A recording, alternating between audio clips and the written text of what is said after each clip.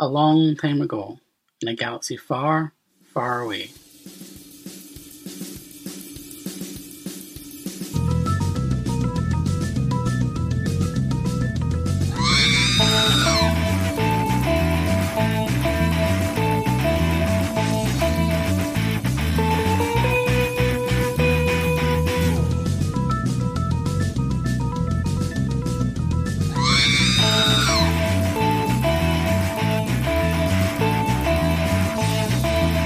Hello everyone and welcome to a new episode of Force Ghost Coast to Coast, a Multiversity Comics podcast about all things Star Wars related. I am your host, Alice W. Castle, as always, here to bring you whatever's new and latest in the galaxy far, far away. And joining me tonight, soon becoming my Chewbacca to my Han Solo, is Brian Salvatore. How are you doing, Brian?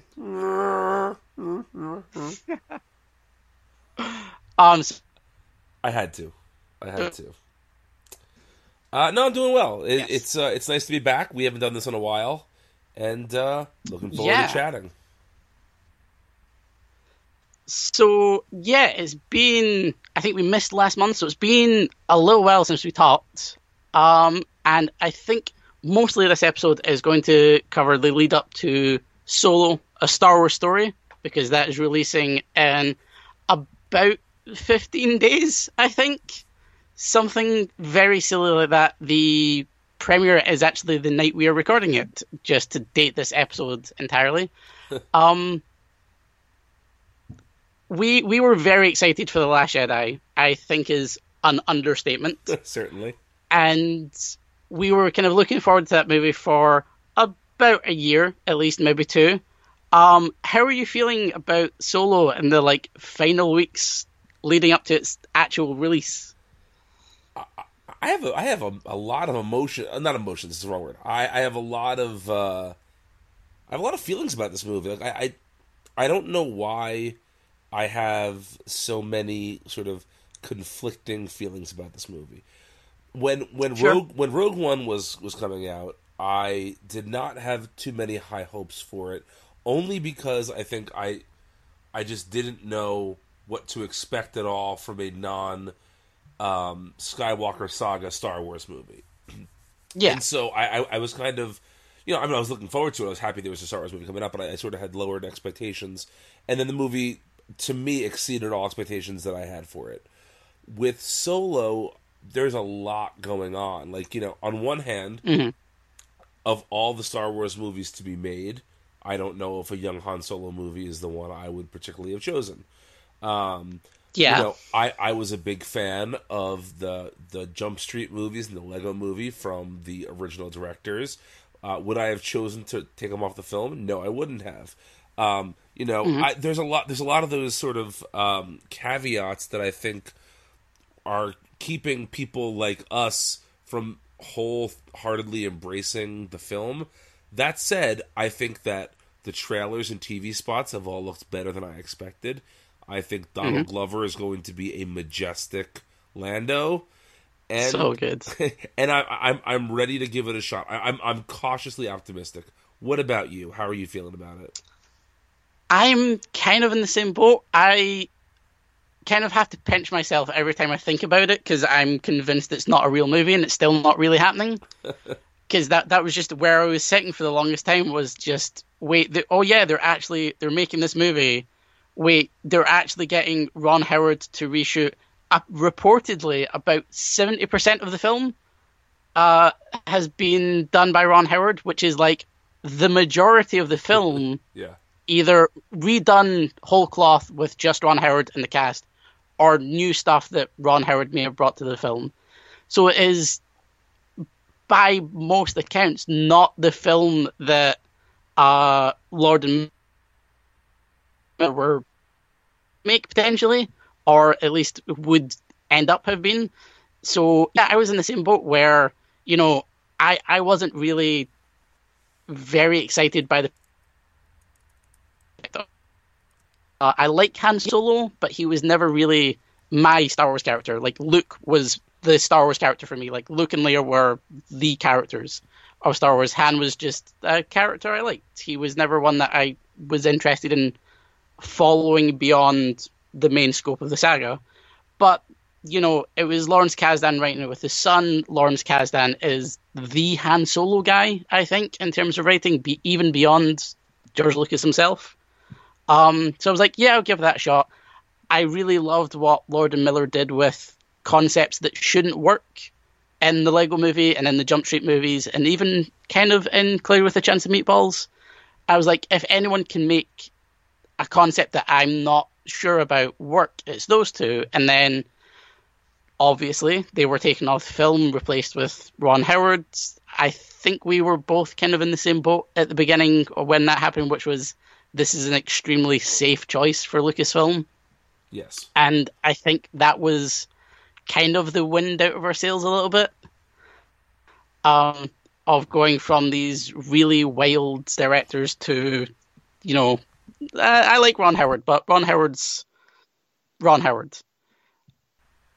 And that was interesting. But as you said, like, with every new, like, trailer, TV spot, kind of clip that they've shown, I want to go see this movie. I think it looks like a good movie. I have no idea if we're going to be able...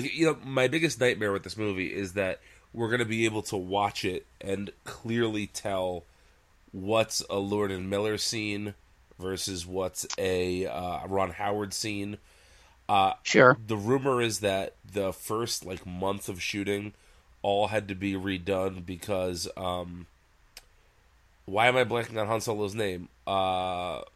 Alden Ehrenreich. Ehrenreich. Supposedly his dialogue was really rough in the beginning, and they had to bring in a dialect coach for him.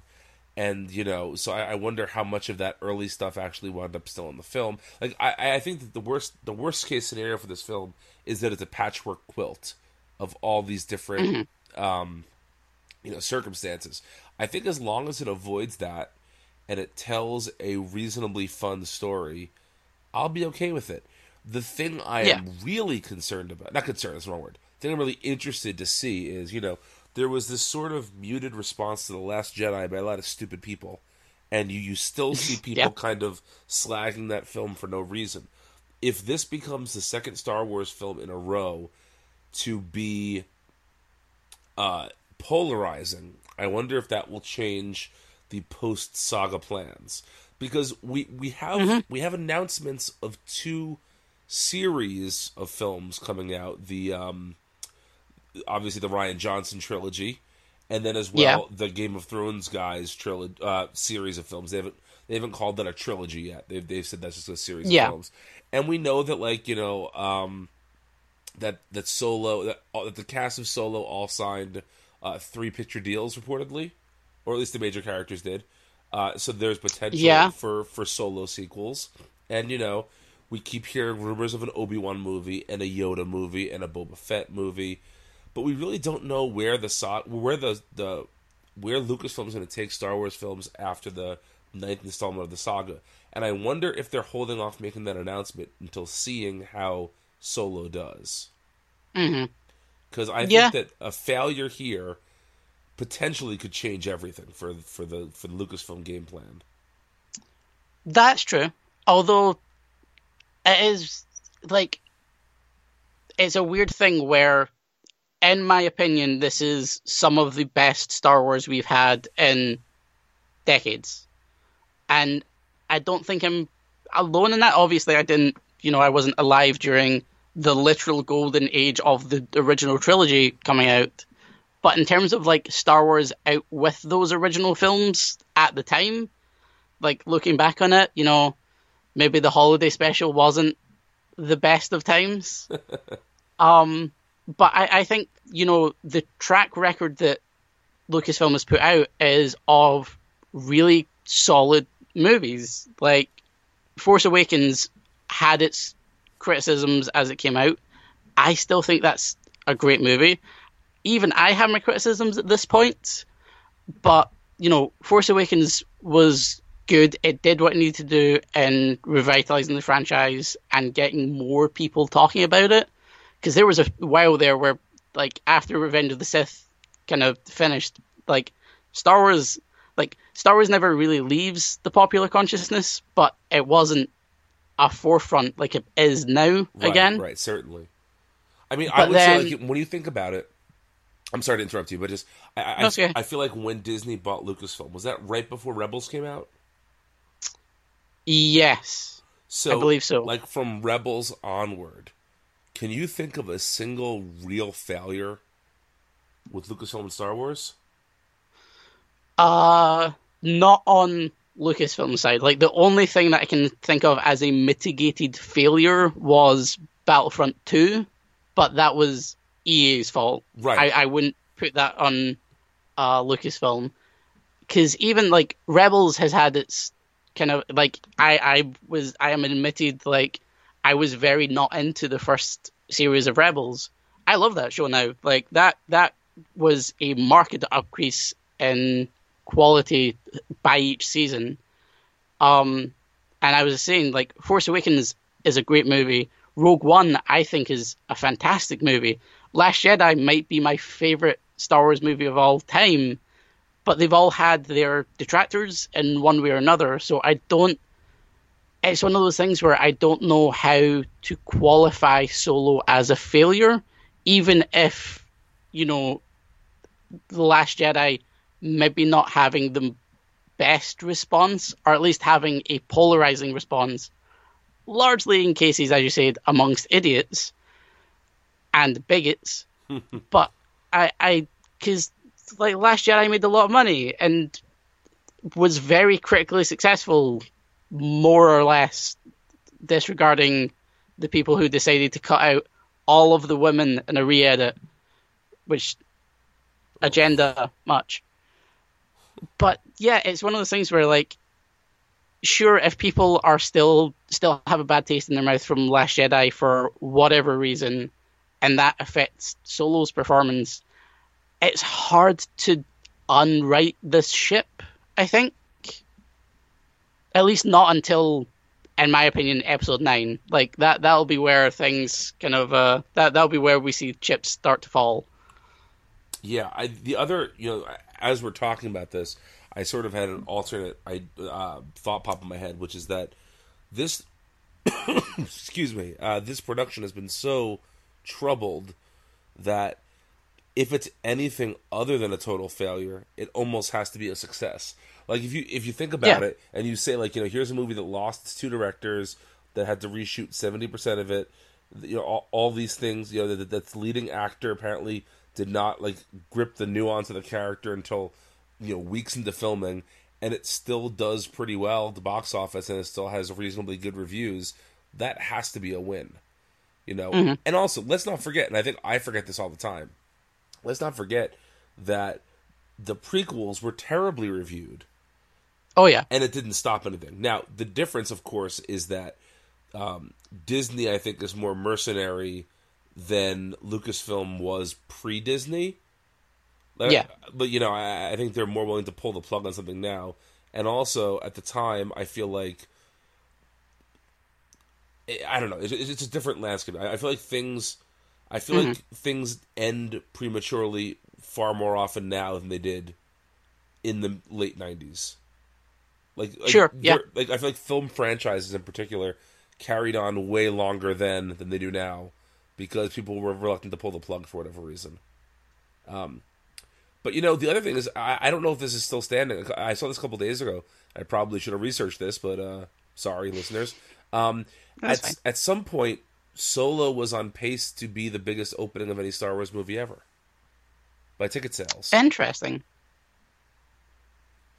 And I wonder if that's a time of year thing. That's because interestingly, Googling Solo box office, the top story from a day ago on Forbes is the headline is Solo could be the lowest grossing Star Wars ever, in parentheses, from a certain point of view. Oh. So honestly, who knows at this point? But I wonder if the time of year, because they've been trying to get a May opening for all the new movies, and everyone has been pushed back to December, and so this is finally getting its May opening. And I wonder if the box office is just that much better at this time of year. That is true. I don't know. Yeah, sorry, just skimming through this Forbes article, it is pretty much the same thing, is that a Memorial Day weekend is very different from the December releases we've had so far. Mm-hmm. So that plus inflation of the original films will skew stuff, I guess. But also I'm terrible with economics, so it's like half Greek to me. Right. So I thought of a kind of a fun little game for us to play involving Solo, which is that fantastic. You're gonna name something that you're excited about the film, and then I'm gonna name something I'm apprehensive about the film, and then we'll reverse it. So you go first. What's a part of Solo you're looking forward to?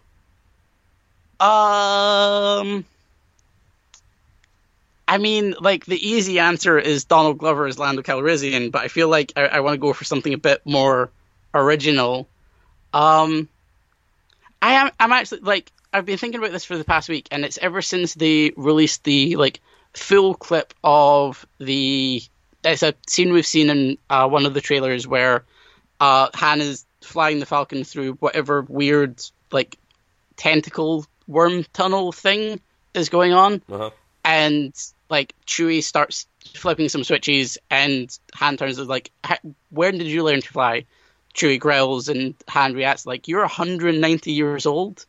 They released, like, the full minute-long clip of that, and outside of, like, trailer bites and, like, the clips that they really put over voiceovers, Alden Ehrenreich has, like, not Harrison Ford's voice down, but, like, Han's voice down in certain moments, and I'm actually excited to see what happens with that, because I think given the space to breathe in a scene, he can be really surprising, and I think that's where people have been, like, judging him, is like,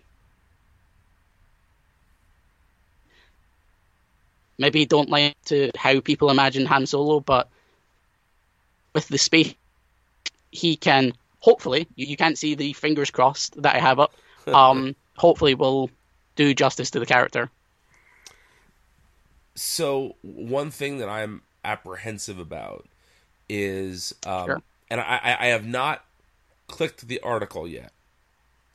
I've seen a couple of different articles saying Mark Hamill promises a blank cameo in Solo. Now, okay. it can't be Luke, right? Like, that wouldn't make any sense.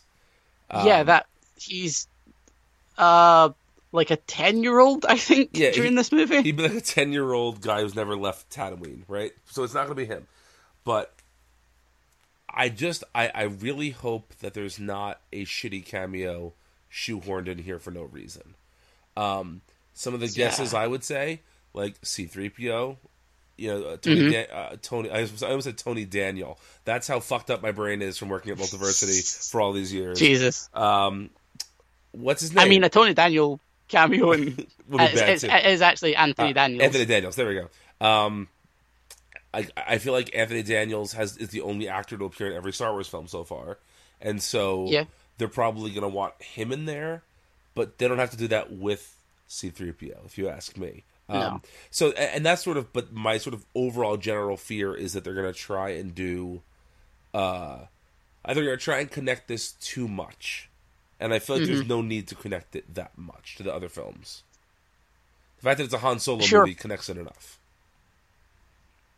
Because I think that was one of the things that Rogue One kind of had in its favor, is because of how, like, naturally connected it was to A New Hope. Those moments,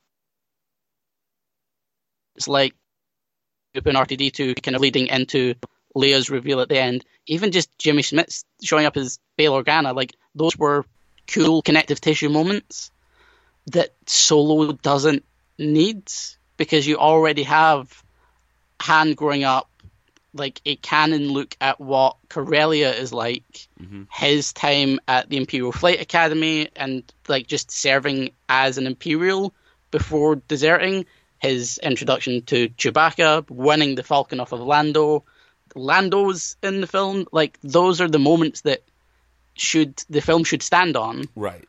So yeah, I really hope they don't start adding things on top of that doesn't need to be there. Yeah. So the thing I'm excited about, or a thing I'm excited about, so I am not super familiar with composer John Powell's work. Sure. But I know that John Williams wrote a Han Solo theme for this. Mm-hmm. A piece of music that is meant to be Han, because Han doesn't really have a theme, like musically throughout the Star Wars trilogy. Yeah. And John Powell supposedly wrote a Chewbacca theme as well. And yes. So, although the Han theme especially is very limited, they're not going to be able to go back and put it into A New Hope or anything. I just think it's cool that these two characters that are cornerstones of Star Wars finally are getting their own musical motifs. I think that's really cool. So, briefly Googling John Powell, he's actually fairly prolific, but in films that you're never going to think about exactly the score of. Yeah, I looked him up before. It's like, Ferdinand and How to Train Your Dragon 2. And although, like, the music in How to Train Your Dragon is actually pretty solid. So really? I've never seen I those hope films. that works. My kids aren't quite old films. enough yet for those films, so one of these I days. think you'd actually really enjoy them. I think they're pretty dope.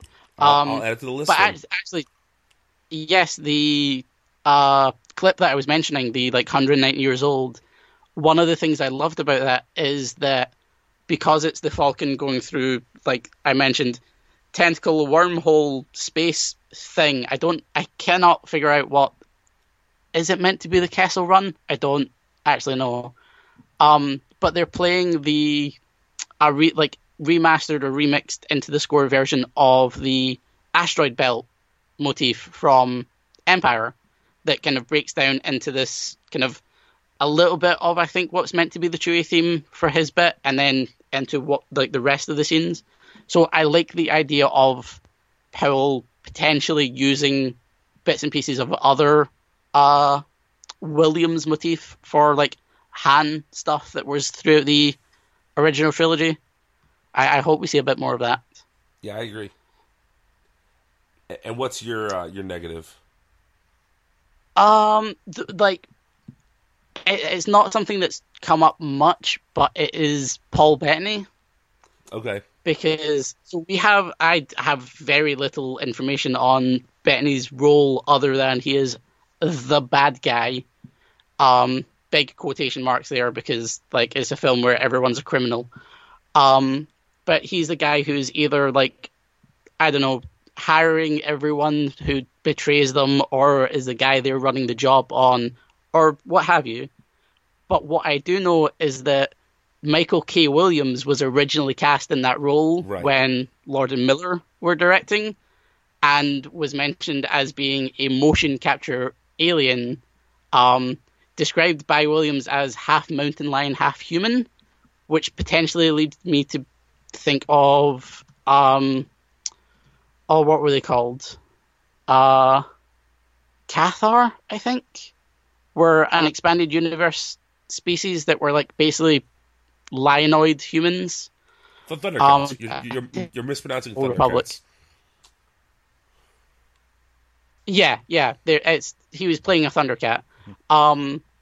But there was when Ron Howard came in, something happened, and the role got recast to Paul Bettany. And I don't have much against Paul Bettany, but he's not Omar. If you have Michael K. Williams, you keep Michael K. Williams. And just the idea of, I don't think it's particularly great optics, although I haven't seen many people bring this up, of having a black man in a role that is literally an alien and recasting it to a white guy, but having his face on display. I don't think is particularly great, and I obviously I don't know the circumstances around the recasting, but it was a moment during the kind of reshuffling that it kind of rubbed me the wrong way, if you know what I mean.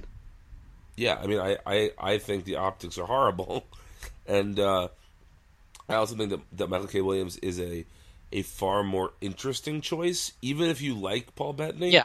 just a more interesting choice. I will say that if Lucasfilm was looking at the Lord and Miller stuff and just feeling like it was out of the tone of Star Wars, and maybe they determined that the villain was part of the tonal problem, and they didn't want a half mountain lion, half person anymore in there, and just wanted a straighter role. And what I had read, and maybe this is incorrect, is that Williams, schedule-wise, could not do the reshoots. And sure. Okay. So if all of that, and maybe I misread that. I thought I'd read that. If that is all the case, they had to redo with the villain. They couldn't get him to be back for the reshoots. Then I'm less worried about that. But it's still not, the optics of it are still really bad. Yeah, like even if they can't get Williams back, I think even if it was a scheduling thing, which is very likely on a production like this, it was the moment where it went from motion capture alien played by black man to White just dude. Paul Bettany with, I think, some facial scars. And like, again, I have no beef with Paul Bettany, but I've never seen a whiter man than Paul Bettany. Well, just wait until Avengers 4 when they somehow make him the White Vision. Oh God, that might actually happen. Oh, it's gonna happen, baby. It's gonna happen. Oh God, I forgot about White Vision. God, I can't even think about Avengers 4 at this point. I am become that's the a whole 90s. other podcast. So yeah. All right. Well, I mean, any other sort of lingering solo thoughts? I have one tangential thought after you're done. But any other lingering solo thoughts for you? I mean, Lando Calrissian has a cape room in the Millennium Falcon, and that's kind of all I've been focusing on since Donald Glover's like Tour of the Millennium Falcon video dropped. Yeah, I think, like, very briefly, what do you think of the Millennium Falcon in this? The I guess, shiny and new version that we're seeing. Well, you know, I aside from the trailers, I haven't watched anything. I always try and go to these movies relatively blind, just so I don't get my hopes up or have anything spoiled. But, and this kind of ties into what I was going to talk about, I am about 40% through Last Shot, the new Daniel Jose Older Han and Lando story. Oh, nice. And how is that? It's excellent so far. And it takes place about, I guess it's 4 years after the Battle of Jakku. So 2 years, because Ben Solo is 2 in the book. Okay, that is not at all what I was expecting that novel to be. Exactly the same. But it flashes back to something that happens like pre-episode 4. So there are these sort of dual narratives that are happening, and it's actually triple narratives, because there's a Lando story, there's a Han story, and then they're together in the post-Battle of Jakku storyline. And so there's a lot about the Millennium Falcon in there, and a lot about Lando in here, like older Lando. I mean, sorry, younger Lando, rather. And it's all super fun. And I think that the Millennium Falcon to us is this like beaten. It's garbage, as Rey says in the Force Awakens. And I feel like when you read about Lando, he didn't think of it that way. He really cherished it. And there's a line in Last Shot about Han feeling like that when he got the ship, the first thing he did was stop cleaning it and like dirtying it up, because he felt like it was too shiny and new. And so I feel like as long as it's established that that's not how Han wants it, I think it's fine that it's shiny and new. Do you agree? Yeah. Like, 100%. It's something that I think I've mentioned before in the show. Like, my work deals with like mildly nerdy stuff, and so I often end up in conversations about Star Wars and Marvel and whatnot, and it's something like, oh, why does the Millennium Falcon look new, or why does it have the fuel cone at the front with what is clearly like a cargo pod kind of thing, as opposed to the twin prongs that we're used to. And the one that keeps coming up that Macaulay comes up with is, like, if you think about, like, Lando's, I think, second line in Empire, once he's uh, finished like playing with Han and like the "I'm mad at you" facade, it's literally "What have you done to my ship?" Yep. Like I just love the idea of they haven't seen each other in so long that he still remembers this shiny new perfect chromed Millennium Falcon, and this beat up hunk of junk like barely lands on Cloud City, and like the heartbreak, because of course Lando's going to have a well-to-do ship. Where else is he going to bring ladies back to? Well, that is a big part of this novelty, let me tell you. Is Lando's ladies. Good. That is correct then. You're going to love this book, by the way. Like, I got like 6 pages in, and there was one specific thing I'm not going to say, and I was like, oh, this is Alice Catnip. Like, she's going to read this and just love this book. So, definitely check it out.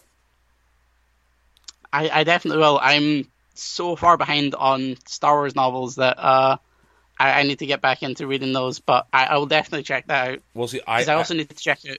Go ahead. Sorry, what were you going to say? No, you go first. I was just going to say I need to check out the Last Jedi novelization, because I know there was more stuff in there that wasn't... It was like not script stuff, it's stuff that Jason Fry like expanded on the story, and I want to check that out. I am about a third of the way through that as well. Oh, nice. So what I was going to say is I somehow got Del Rey Books to add me to their press list, which is awesome. Oh. So I get these books sent to me now, but I feel like to ensure they keep getting sent to me, I have to talk about them on places like this podcast, and so I need to keep up, or I'm going to lose out. So yeah, it's not just free books for nothing. Exactly. Yes, it has to be used someplace. So So I do take that very seriously. So I was actually thinking when I finish both books, maybe I'll record like little mini reviews, and I'll release them as like a bonus episode of the podcast or something. That sounds like a good idea. It will also give me a chance to, catch up on stuff. And we'll maybe have a book talk episode again. Yeah, let's do that. It's been ages since we did that. It has been ages since we've done that. You ready for my Clone Wars update? Yes, 100%. I'm always ready. All right. So just today, I watched episode 6 of season 4. Okay. So yes. I'm reasonably deep into the Clone Wars now. That is just after the Gungan Mon Cala. Yes. Art. Yes. After that, we got the one episode on Naboo where Jar Jar pretends to be the boss guy, and then we get 2 droid-centric episodes, which were meh, but that's all right. One of which essentially is like as I'm writing in my review, a Turner Classic Movies marathon, because the first story is like Gulliver's Travels, and the second one is The Wizard of Oz, and stuff like that. But anyway, they're fine. But the big change is that one day my daughter came home and I was like, "Hey, want to watch a Star Wars cartoon with me?" And she loves Star Wars. She's like, "Oh yeah, definitely." And now she is obsessed with Ahsoka. Like, she loves Ahsoka. Yes. She wants to be Ahsoka for Halloween. Like, she is. This is the best timeline. And so, like, we're flying through them right now. And so, I thought season 3 was by far the best season so far. I enjoyed season 3 far more than I'm enjoying season 4 so far. So the opening arc of season 4 is not one of my favorites. I will put it mildly. I don't like Jar Jar, and the Mon Cala stuff kind of wasn't for me. Right. The next 4 episodes are maybe some of the most important of Clone Wars. Okay, cool. Not just, like, to put it mildly, like, that's one of my favorite. It shows a completely other side of the war and Jedi and their relationship to the clones. It's like stunning television. Okay, that's awesome. I'm very excited for that now. What I might do, and I'm saying this out loud to motivate myself to do this, is I might start reviewing 6 a week instead of 3 a week, so I can get through them faster. Because my goal is to watch all of Clone Wars and all of Rebels with my daughter, hopefully for most of it, before Resistance starts in the fall. Yes, we should. Yes, 100%. I'm very into that.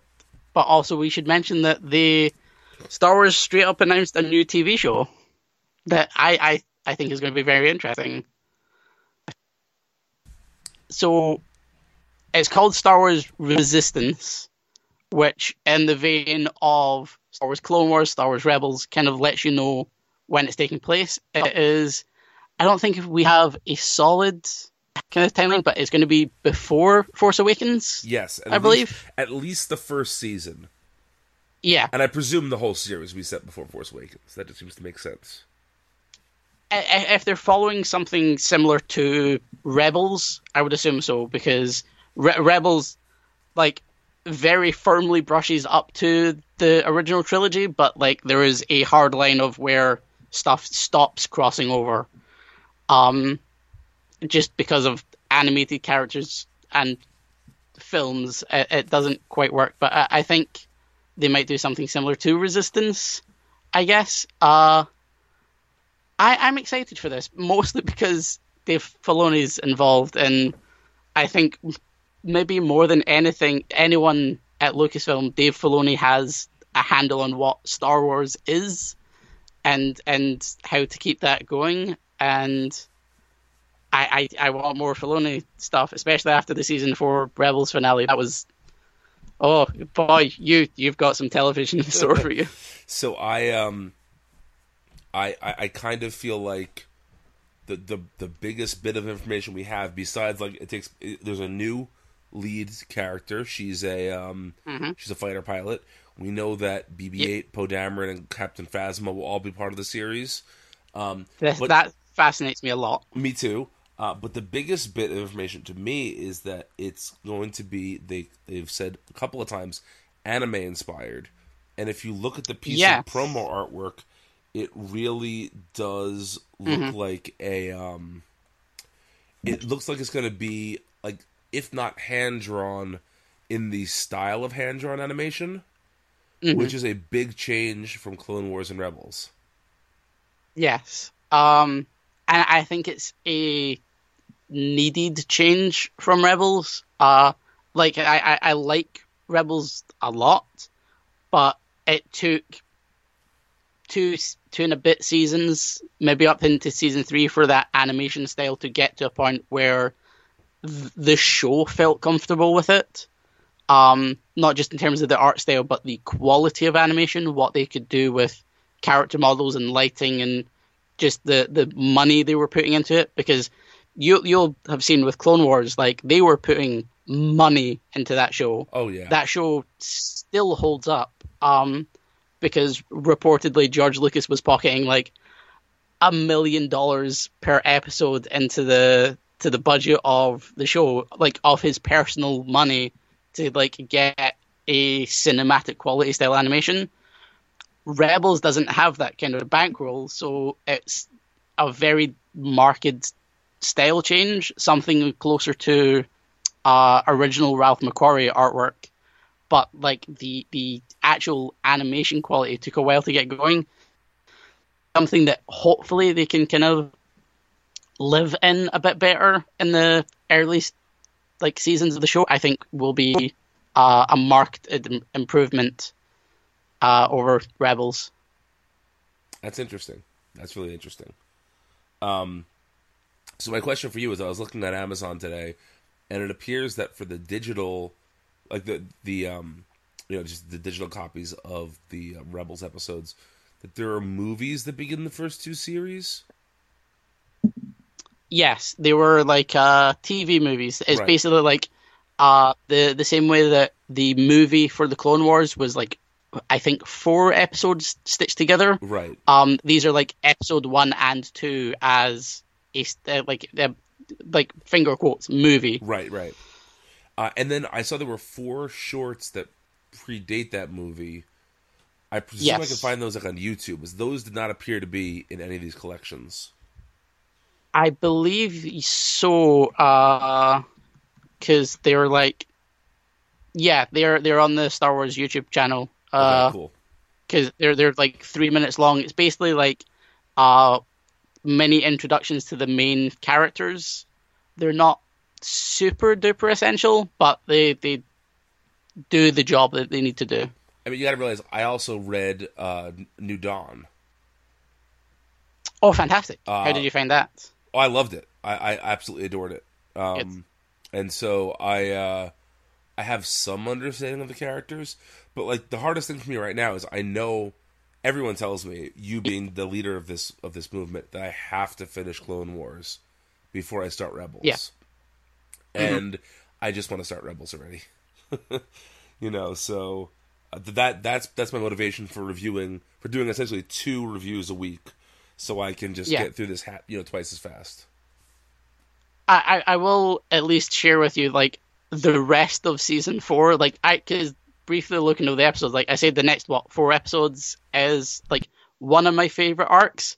Like the entire rest of the season is like strength to strength to strength. It's oh God, I'm trying not to hype it up, but I'm Okay. remembering going through the season and just loving it. And then my last question, and then we should probably wrap up the episode, is Yeah. I know that there are a number of things I have to read after finishing the Clone Wars series. Do I Mhm. have to read those things before starting Rebels? Like Dark Disciple No. and Darth Maul, son of Dathomir, or whatever. Do I have to read those things first or no? No, I wouldn't say that. Dark Disciple is basically like what would have been just a story arc in season seven or Uh-huh. late season six. So it basically just ties up a couple of characters, like loose end storylines. Same with Son of Dathomir. Like Son of Dathomir, large scale, basically just kind of tells you what he was up to past like when season six got cancelled, essentially. The only one I think that would be of real interest to you is the Ahsoka novel. It's Okay. not the way Clone Wars and Rebels kind of read the show, but I want to say like a year or so after Revenge of the Sith. So where you kind of see her storyline progress through Clone Wars, that picks up just after where Revenge of the Sith, she's not in the movie, kind of shows you why and what happens after the Empire takes over, and kind of brings her to the point where you know how she ends up in Rebels. Okay. All right. Does that make sense? Yeah, absolutely. Absolutely. Cool. I'm probably going to read it all.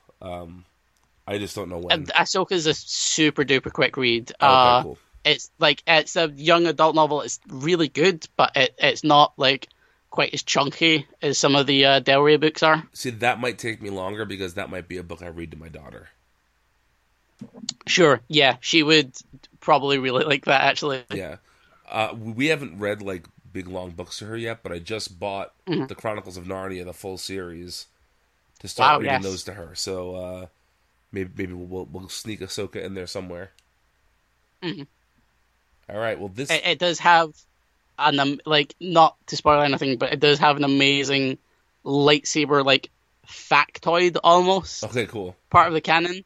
Um, did you read the like not the Kieran Gillen Darth Vader stuff, but like the new stuff with Charles Soule? Have you read any of that yet? I have not read more than an issue or two of any Marvel Star Wars comic.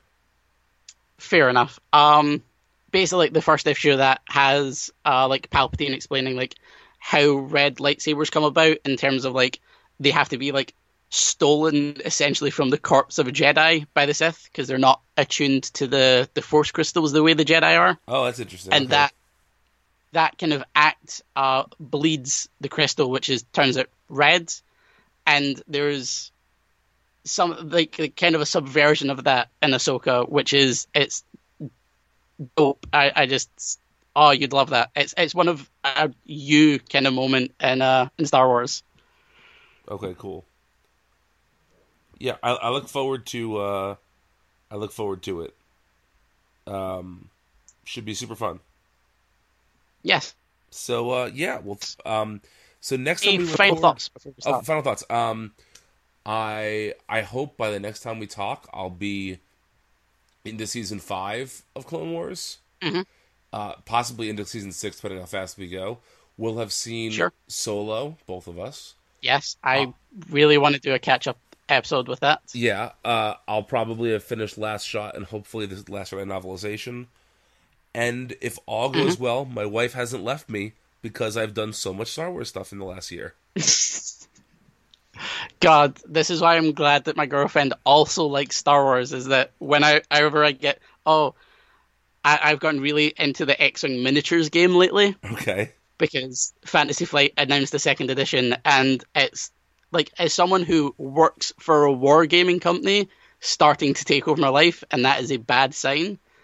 So we'll follow that up next episode to see how terrible my life has gotten buying small plastic versions of X-Wing ships. Wow. Okay. Yeah. We're getting a dog on Saturday. And nice. My daughter and I have been trying to push for Star Wars names, but that's not happening. Boo. Yeah, I know. I'm disappointed. Yeah, well... What you do is you have like a secret name with your daughter for the dog, just to confuse it. Dude, my son's name is Ben. I already have a secret Star Wars name in my life. That's true, I keep forgetting about that. So, yeah. Yeah. Awesome. Well, I think that was an episode. I think so.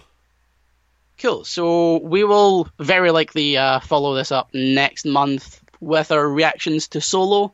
Hopefully we'll bring in other Multiversity people who saw the film and see what they thought about it. We'll see who actually goes to see the film at this point. But then, as we said, more Clone Wars talk as we go through that. More novel talk. I have Phasma and From a Certain Point of View sitting on my desk to read. I might crack into that very soon, and then I'll see what else I can drum up. Yeah, I've read Phasma. I haven't read A Certain Point of View. Yeah, we've talked briefly about that. I heard weird things from you about it. Yeah. We'll see. Yeah, we'll see. Well, where can the people find you on the internet, Brian? Way too much at multiversitycomics.com, where sure. This will be of interest to you, Alice. We're doing our summer TV binge again. And fantastic. I am doing the first season of the 1952 Adventures of Superman series. Yes. Is that the George Reeves one? Yeah. Nice. Yeah, so way too much at multiversitycomics.com, and also on Twitter at Brian Needs a Nap. What about you? I am usually on Twitter at Alice W. Castle, and then just kind of wherever I feel like it sometimes. But mostly here and on Alice W. Castle on Twitter. And as always, may the Force be with you.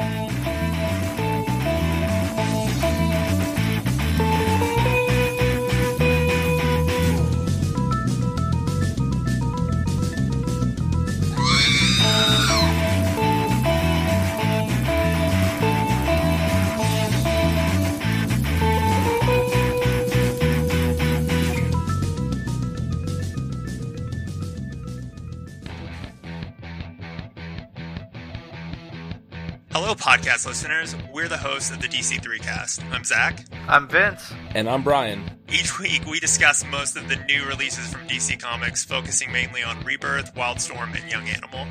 We also look at the news of the week, discuss the film and television adaptations of DC material, and dig into industry rumors. We've also had a number of DC creators on our show, like Scott Snyder, Jim Lee, Christopher Priest, Steve Orlando, and Joshua Williamson. So, if you like Borat jokes, my wife, bad Dio impressions, this is bad, what the and an in-depth look at DC each week, join us every Wednesday morning at multiversitycomics.com, Apple Podcasts, or your podcatcher of choice. Come get Jurgens with us.